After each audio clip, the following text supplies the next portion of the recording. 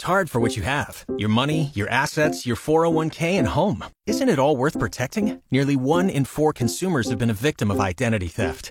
LifeLock Ultimate Plus helps protect your finances with up to $3 million in reimbursement. LifeLock alerts you to identity threats you might miss. And if your identity is stolen, your dedicated U.S.-based restoration specialist will work to fix it. Let LifeLock help protect what you've worked so hard for. Save 25% off your first year on LifeLock Ultimate Plus at LifeLock.com/aware. Terms apply. This is Canton's Morning News with Pam Cook.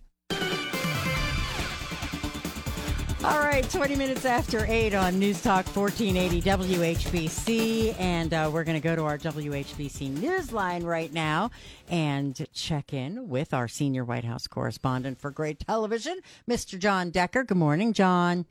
Good morning, Pam. Hope you're doing well today. Doing well. We're going to, let's see, we got a lot of things to chat about today.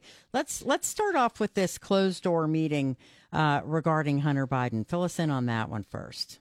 Well, yesterday, there was a closed-door hearing involving the House Oversight Committee, which is chaired by James Comer from Kentucky. And this closed-door hearing was a hearing in which the sole witness giving sworn testimony was Devin Archer. He's the former business partner to Hunter Biden, and he was recounting over the course of many hours his business relationship with Hunter Biden and the extent to which Joe Biden was involved in any way in their business dealings. What he disclosed to the committee, sworn testimony, there were 20 instances, he said, over the course of a decade when Hunter Biden would call up his father, put him on speakerphone during a business meeting. And he said, it was nothing in terms of talking about business. But I think that what Hunter Biden was trying to show prospective business clients was the extent of his close relationship with his father and, trading off of that influence that he could possibly have in terms of business dealings that he could have with prospective clients. So that's what we learned yesterday. No smoking gun. But, I think that got a little bit more information about the extent to which the former president, according to the sworn testimony, I'd say former vice president, because at the time he was in the private sector, was involved in the business dealings to the extent with Hunter Biden, his son. So that took place yesterday. Republicans, Democrats coming to their own conclusions about that testimony. Unfortunately, Pam, it was behind closed doors. So we did not get an opportunity to make our own determinations about the credibility of this witness, Devin Archer. Yeah, and what, as far as these hearings go, where's this going to go? What purpose-wise and all that kind of stuff?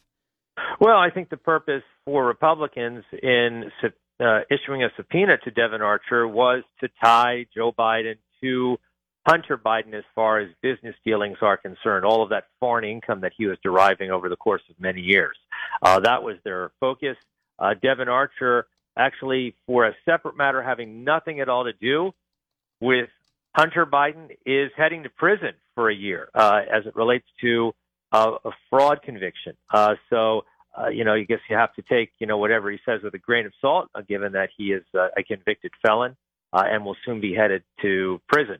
So that's what happened yesterday. Very little else happening in Washington, D.C. You have Congress, both the House and the Senate, on their August recess. You have President Biden in Rehoboth Beach, Delaware, still on vacation, and he'll be on vacation throughout the week. So pretty quiet here in Washington, D.C. But there are some polls that are out which show that Donald Trump clearly the front runner for the Republican nomination. New York Times poll shows him 37 points ahead of his second-place challenger. That's Ron DeSantis, Florida's governor. And then if you just narrow the field down to just DeSantis versus Trump, Trump leads DeSantis by 31 points.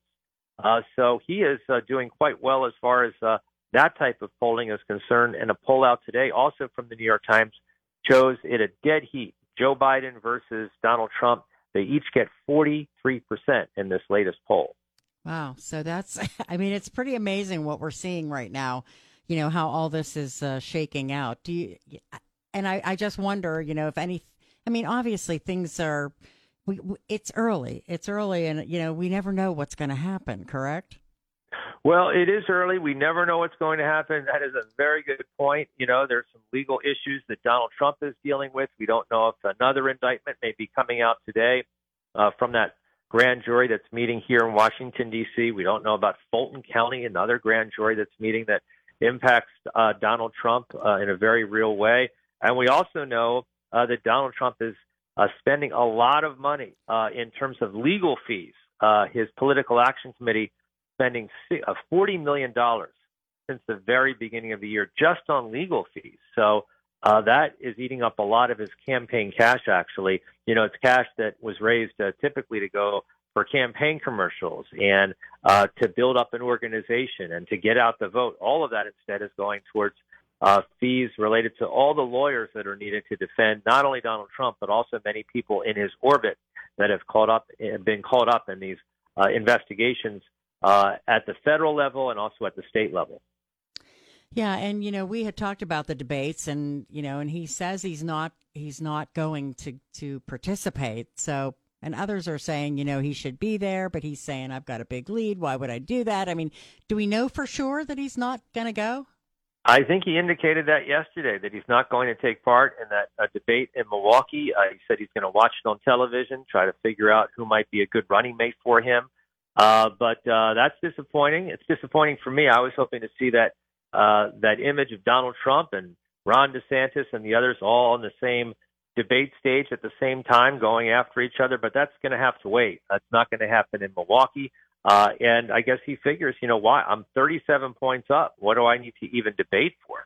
And that I think is his attitude as it relates to this first Republican presidential debate, which will be aired by Fox. Yeah, I mean, in your opinion, what do you think of that decision? Do you think he's right that he can just sit this one out? Well, politically, yeah, but he also has to think long term, and long term is trying to win the presidency, and long term is trying to win over independents.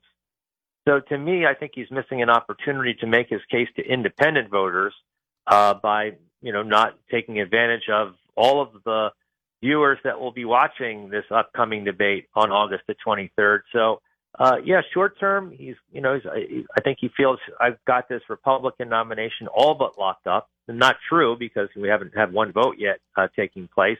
First vote will take place January the 15th. But long term, more importantly, is how do I reach out to those people who didn't vote for me in 2020? That should be my goal. That should be his thinking, and that should be the thinking of his campaign, I think, as the months get closer and closer to 2024. Yeah, absolutely. All right. Well, still lots to talk about, as always. And we always appreciate the update, Jon. We'll chat tomorrow.